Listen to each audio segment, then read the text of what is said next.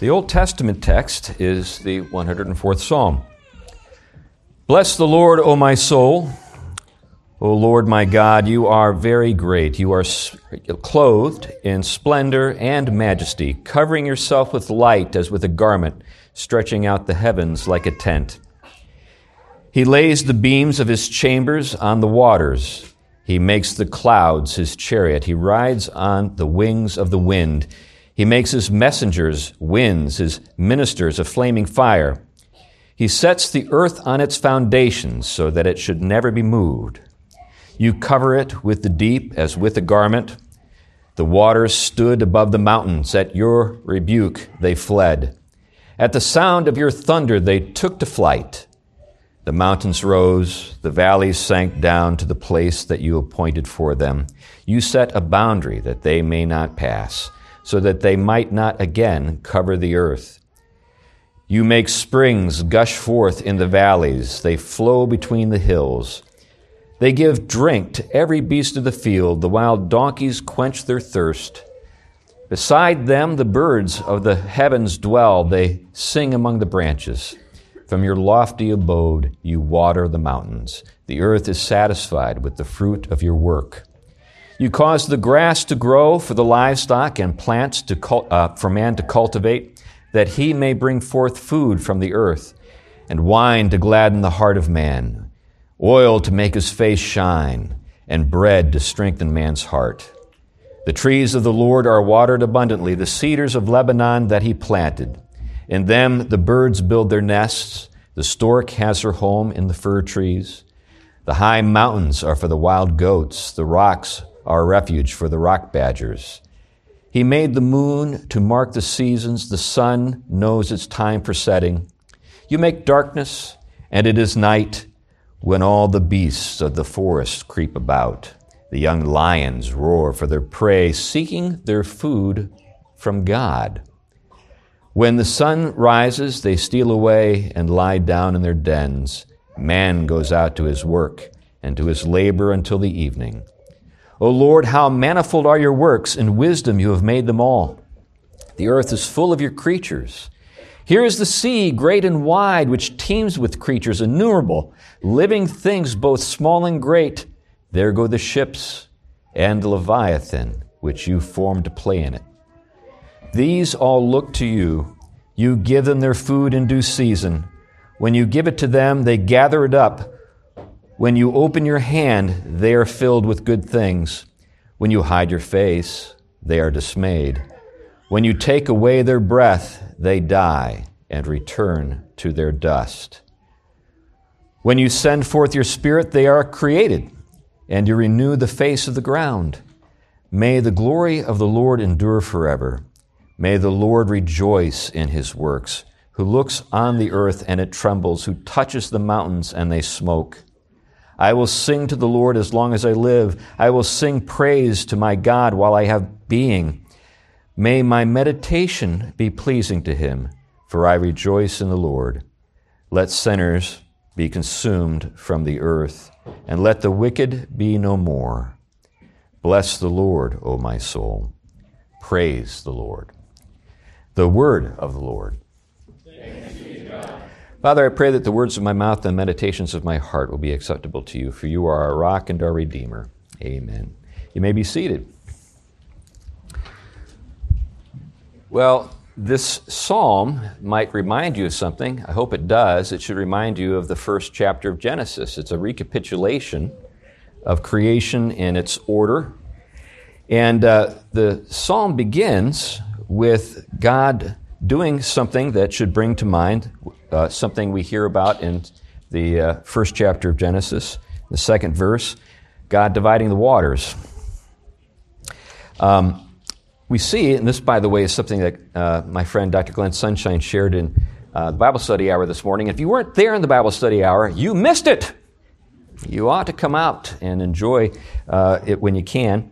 And today, Glenn shared some reflections on the first chapter of Genesis. And he noted that in those first verses in Genesis, we see God forming and filling the created order and then filling the created order. Days 1 through 3, we see God forming things, and then on days 4 through 6, we see God filling those regions of the earth that He has just created and brought about by forming the very structures of the created order so that they could exist. And in the course of this, one of the things I think it's worth noting is that within the very opening sentences of the first chapter in Genesis, we see this, as I noted, the dividing of the waters. And water in Scripture has a kind of ambiguous character. Sometimes when we hear water spoken of, it's a good thing, at least good for the people to whom it's promised. In other places, when water is mentioned, it's not such a good thing, like those who find themselves swallowed by the waves in the flood. So it's really kind of a matter of how it's measured out. And what you have in the opening of the book of Genesis, of course, is the Spirit of God brooding over the waters. And we're told that the earth was formless and void. And it's at that point, after that's been stated, that God begins the work of forming and filling, as Glenn brings out or brought out this morning. But the formation begins with the dividing of the waters, and we see waters separated in two ways. We see waters above and waters below, and then we see the waters below separated so that the dry land can appear.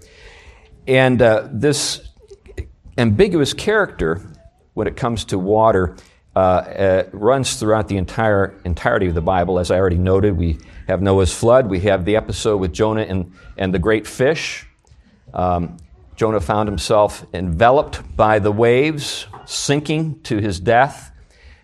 One of the things I think that's really quite, well, for a kid anyway, very unnerving is imagining yourself as Jonah, sinking lower and lower into the depths, and then a great mouth opening up beneath you. And that great mouth, of course, in your own mind is just another way to die, but it's actually the means by which God preserves Jonah's life and teaches him a lesson in the process. But anyway, so we have this ambiguous character. And then other places, in fact, in this very psalm, when the waters are bounded and directed in a way that is life-giving, then the creatures who enjoy the waters, the living waters, as we can see in the case of streams and rivers, enjoy the ability to draw from that water what they need in the proportion that they need it in order to live. So life and death, water brings to mind both things. And by the way, that's one of the reasons why we speak of the waters of baptism. Christ died, right? And we're baptized into Christ. So it's by means of His death that we are, this is another dimension or a way of thinking about water, cleansed from sin, right? So and then of course Jesus refers to Himself as a spring from which living water flows, that and provides us with life that goes on forever, eternal in character.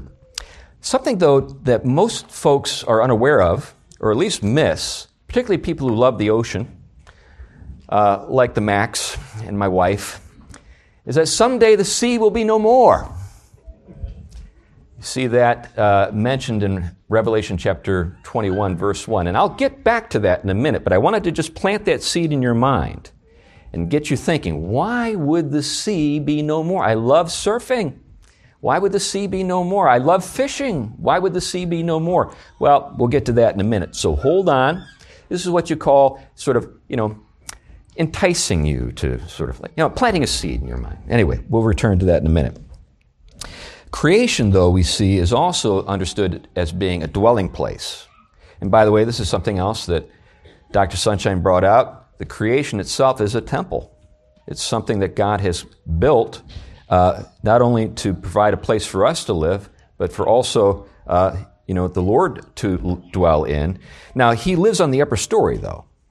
So when we think about heaven and earth, when we think about heaven, that's where we,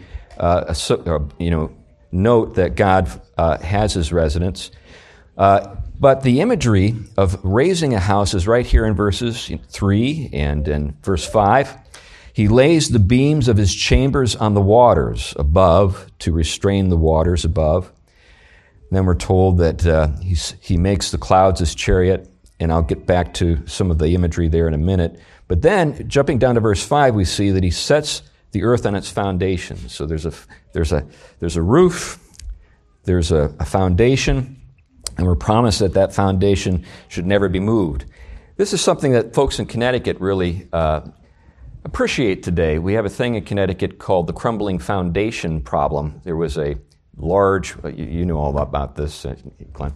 There was a large company that specialized in the creation of concrete, and they were unaware that a certain aggregate had found its way in the concrete, and basically now multi-million-dollar homes of Connecticut literally are falling apart because the foundations under them are crumbling.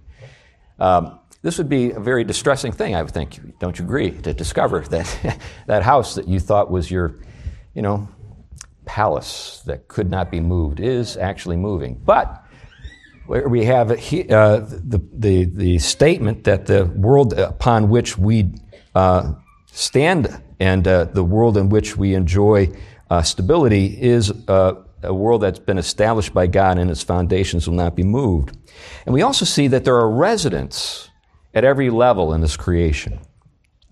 And I'll get into some of the particulars in a moment, but I want to start off with a statement that's made there in verse 4 that refers to residents that we can't see.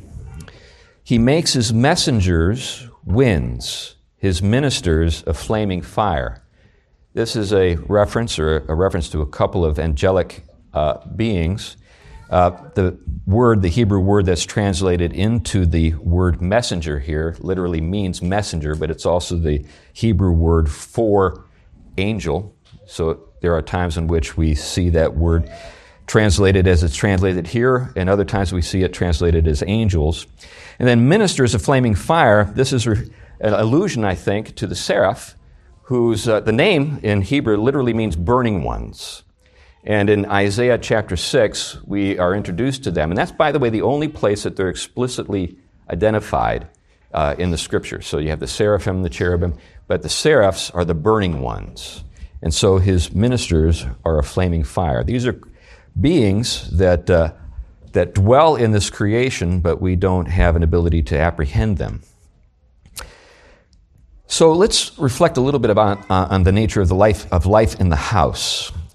The thing I noted earlier is that there are two levels to this created order. We see that alluded to or stated explicitly in Genesis chapter 1. In the beginning, God made what? The heavens and the earth. Have you ever thought about the fact that the heavens are plural? There is a passage in 2 Corinthians, I believe it's in chapter 12, where Paul talks about the third heaven, that there's a layering when it comes to the heavens. What's that all about? Have you thought about it? Well, let me tell you what most biblical interpreters think is being identified with these different levels of the heavens. The first level is what we can see above, clouds, sky above us. That's the first heaven. The second heaven would be the starry realm, the fixed stars, the planets as they move. That would be the second heaven. But beyond that, beyond our ability to perceive, because we're talking about the transcendent realm in which God dwells, that is the third heaven. There in 2 Corinthians chapter 12, in an oblique way, and I think intended to convey a sense of humility, Paul talks about his own experience in the third heaven in the third person. He says, there's someone I know who found himself in the third heaven, whether he was there in the spirit or embodied, I don't know. And then he goes on to describe what is indescribable. And he basically says, I can't talk about it. It's beyond words. Anyway, that's where the presence of God is located. That's his abode. And we see that this is a place that was made by His own hand. So when we're told in various places in Scripture, for example, in this passage that was read from the book of Acts in chapter 17, I do not live in temples made by hands, that doesn't mean that the Lord is homeless.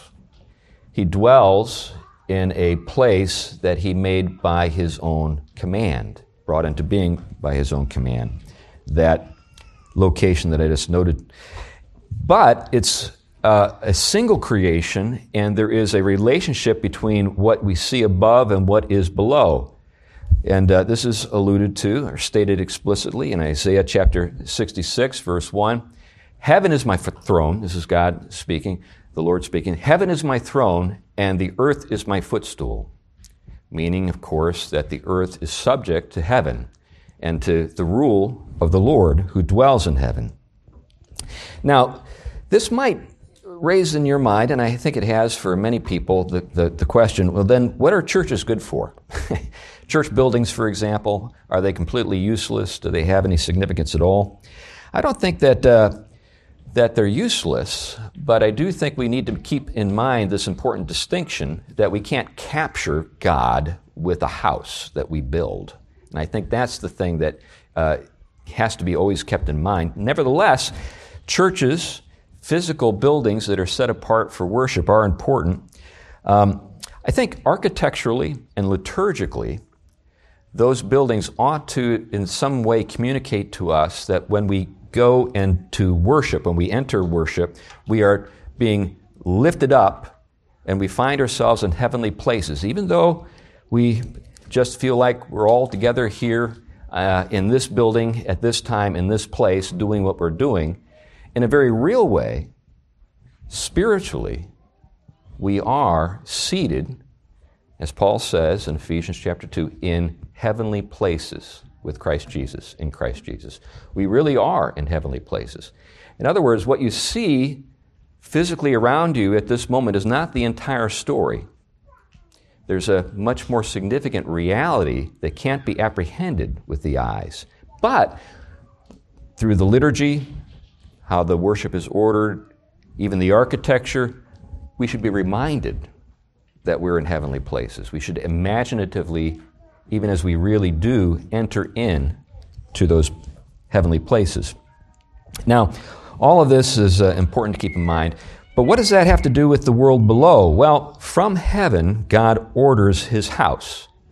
He is a householder, and we see in verses 14 through 27 how He provides for the inhabitants.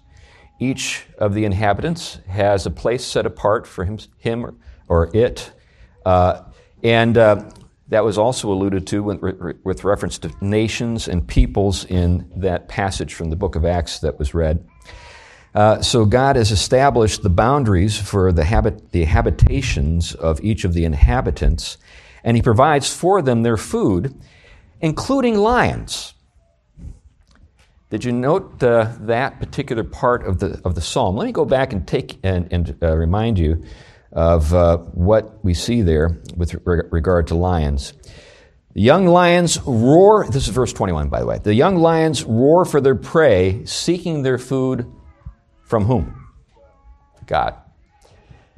I wonder what the rabbits and the antelope think about that. But nevertheless, even the beasts of prey, that prey upon other beasts are provided for by the Lord. There are a number of things about this particular psalm that have a sublime character or a touch upon the sublime. In other words, we're not dealing with small matters that are easy to apprehend and understand and sort of be unaffected by. Instead, we're introduced to things, throughout the course of the psalm that really do have a kind of overwhelming power to them. And by the way, that's what the word sublime is referring to. Sometimes when we hear the word sublime, we mistakenly assume that it's just a synonym for beautiful. So people will say that's sublime when they're actually talking about beauty.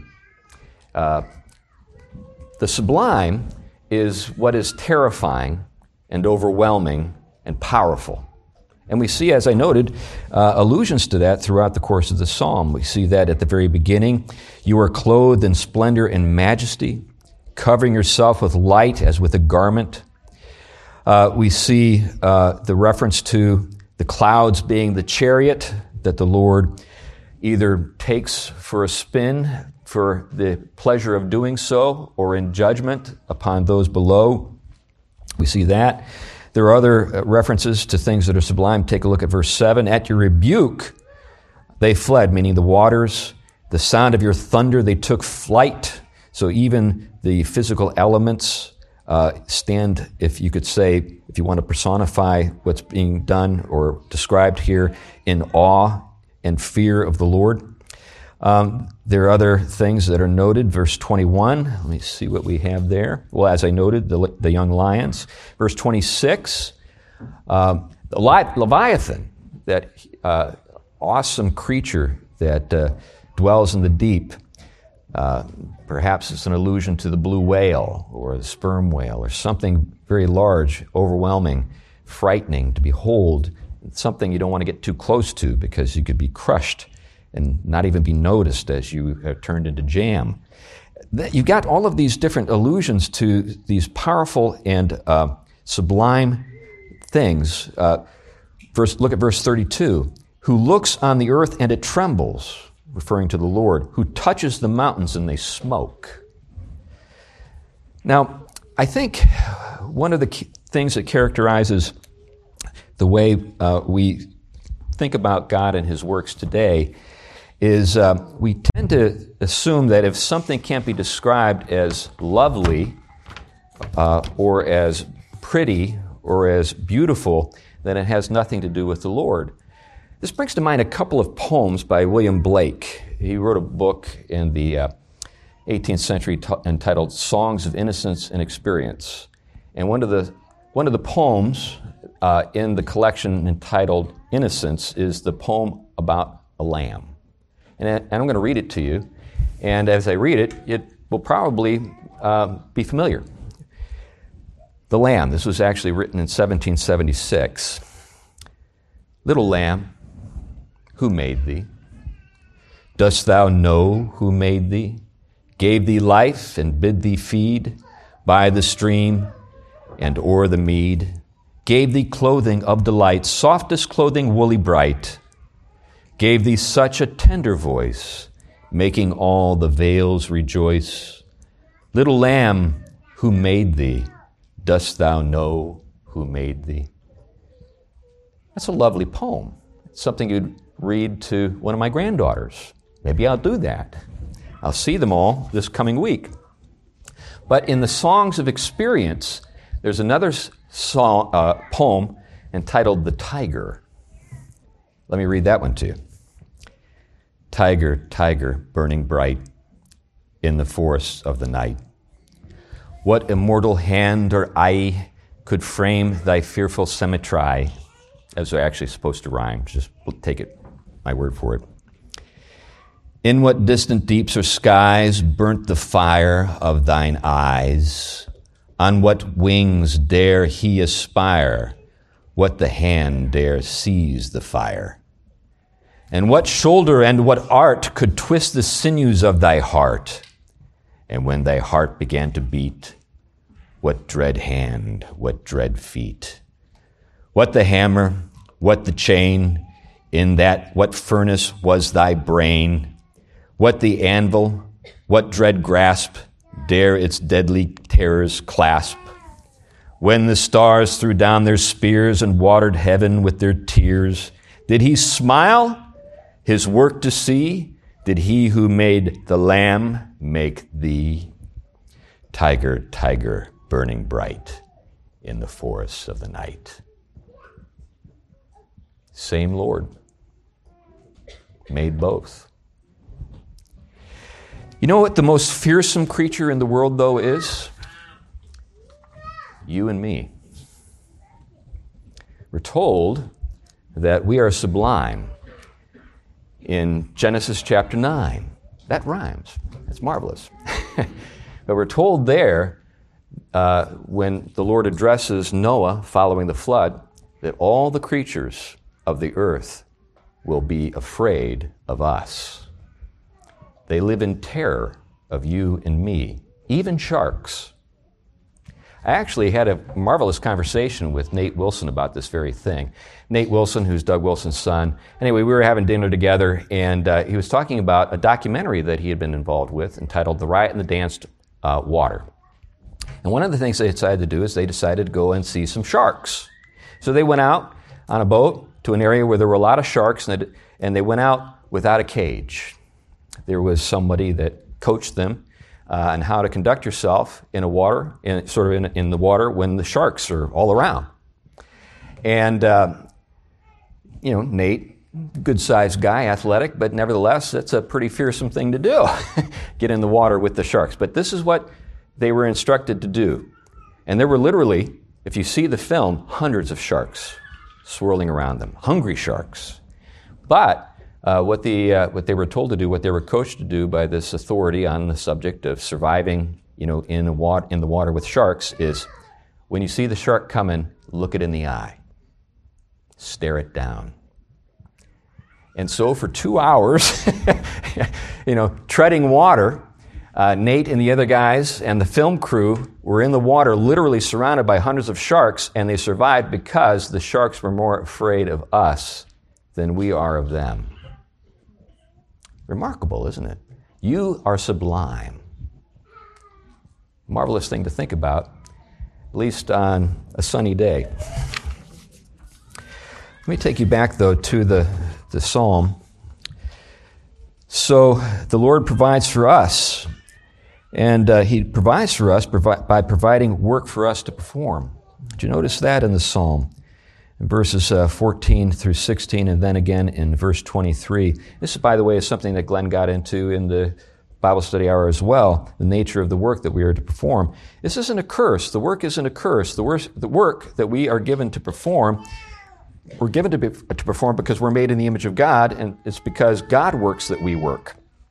It's true that we live in a world that's under a curse, and we don't always see the results that we'd like to see for our labors, as we give ourselves to the work. Nevertheless, it's our calling.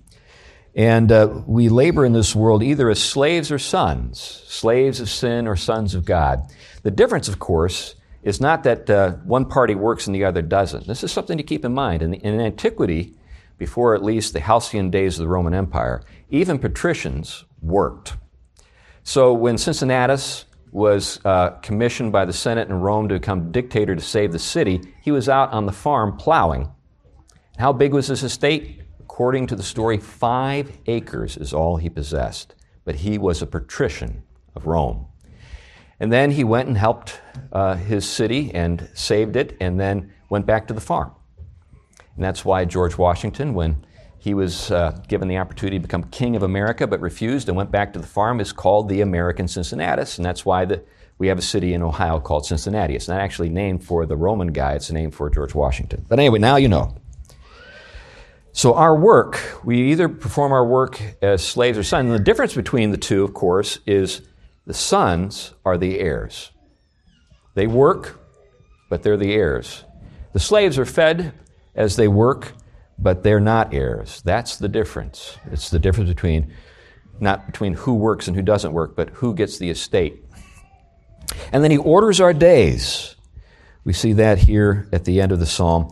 Each day in turn, verse 19, but then each life in turn. So we see reference there, when you hide your face, they are dismayed. When you take away their breath, they die and return to their dust. The creatures that have all been named, this is an inclusive statement, but it also includes you and me. But that's not the end of the story. We see in the very next verse that when you send forth your spirit, they are created, and you renew the face of the ground. And this is something that's not just pointing to the fact that as the seasons change, and in the course of the seasons, we see a dying off, and then we see a burst of life in the spring. It's actually, I think, also alluding to something much more capacious or significant in character. And I'll get to that in a minute. But the very last thing I want to bring to your attention is that at the very end, what we see is that the Lord not only orders the physical creation that he oversees, but he's also the judge of the inhabitants. And there's a call on the part of the psalmist to the Lord, and the call is this: let sinners be consumed from the earth, and let the wicked be no more. That's, by the way, something the Apostle Paul also notes in his address at the Areopagus in Athens. But I want to take you now to the end of the story. I mean, the real end of the story. This is in Revelation chapter 21. And I alluded to it a minute ago, but I'm going to read a passage here that includes that reference to the sea being no more. So this is Revelation chapter 21, beginning at verse 1. Then I saw a new heaven and a new earth. For the first heaven and the first earth had passed away, and the sea was no more. And I saw the holy city, New Jerusalem, coming down out of heaven from God, prepared as a bride adorned for her husband. And I heard a loud voice from the throne saying, behold, the dwelling place of God is with man. He will dwell with them, and they will be his people, and God himself will be with them as their God.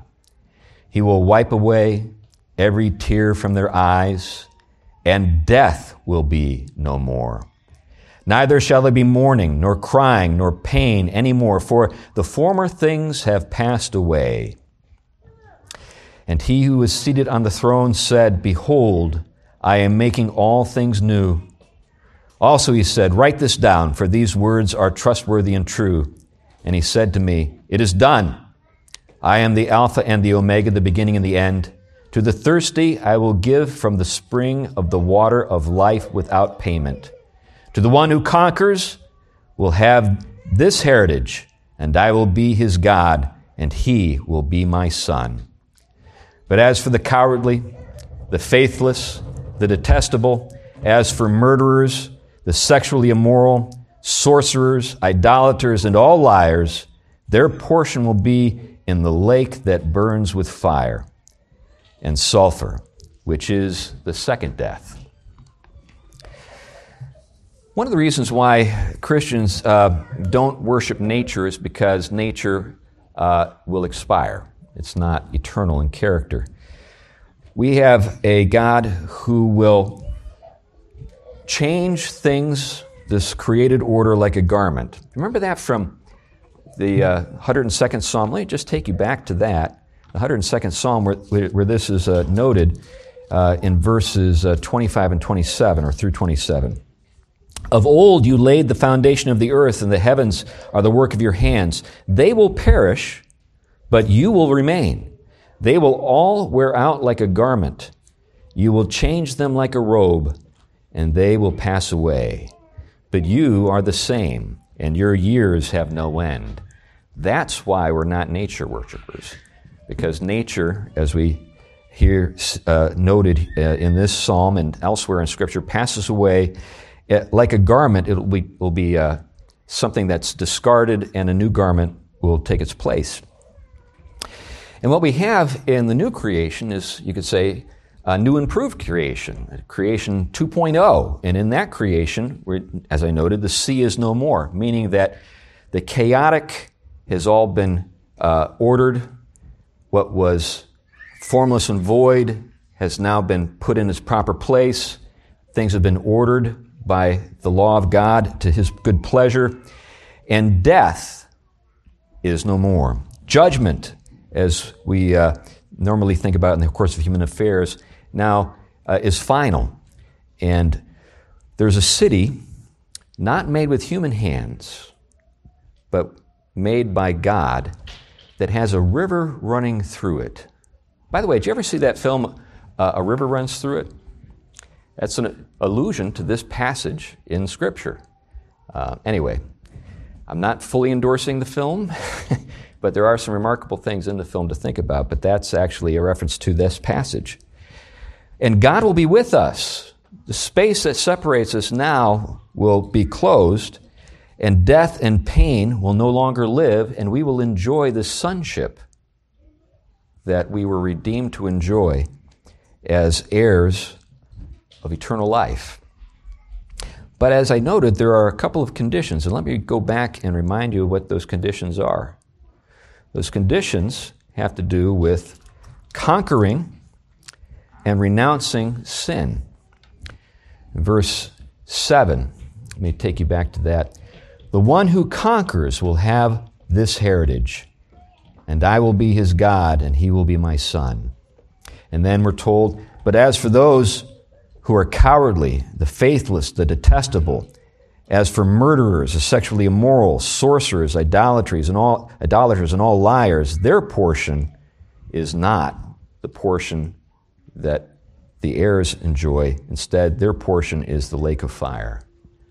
Now, we have all sinned, Scripture tells us, and because we've all sinned, we're all guilty before God, but God is merciful, and his own Son, who is God with us, God was in Christ reconciling the world to himself. It's not as though God is some distant father who's just sending his Son to do an unpleasant job, but God is in Christ reconciling the world to himself. That's our God. He's made provision for us by making a sacrifice for us, and he takes upon himself the punishment that we deserve so that we can enjoy the blessings of eternal life that we don't deserve. And that's the good news of the gospel. Now, it doesn't mean you can just go ahead and live any old way you please. Remember the part about renouncing sin, turning away from all that stuff? That follows. But it's God who builds his city. It's not a city made with human hands. So God's dwelling place is not a place like this particular room or even the most magnificent church in the world. It's not made by human hands. Nevertheless, even the place that we will find ourselves in eternity, our dwelling place, the New Jerusalem, is the product of God's own work, and the construction of it is brought about by his own creative energies. And that's something that we have to look forward to. Creation 2.0. Are you the sort of person that's always waiting for the next update for the iPhone? This is like the ultimate update. Creation 2.0, new heaven, new earth, something to look forward to. Does that mean that things in this world are insignificant or unimportant? Of course not. We don't say to a kid, oh, we're not going to celebrate your birthday this year because you're going to die anyway. There are things that we just do because they're good to do. We serve the Lord in this world, and there are things that we enjoy in this world are good things, and they are the product of God's own hand, and we enjoy them and thank him for them. And we work and labor in this world, striving to do things that please God and glorify God, knowing that even as this world passes away, those things continue on in the memory of our Maker. That's something to think about. God will not forget. Let's pray. Heavenly Father, thank you for all the good things that we enjoy, and thank you, too, for the promises that we have of a better world to come that, again, we will owe you everything for. In Christ's name, amen.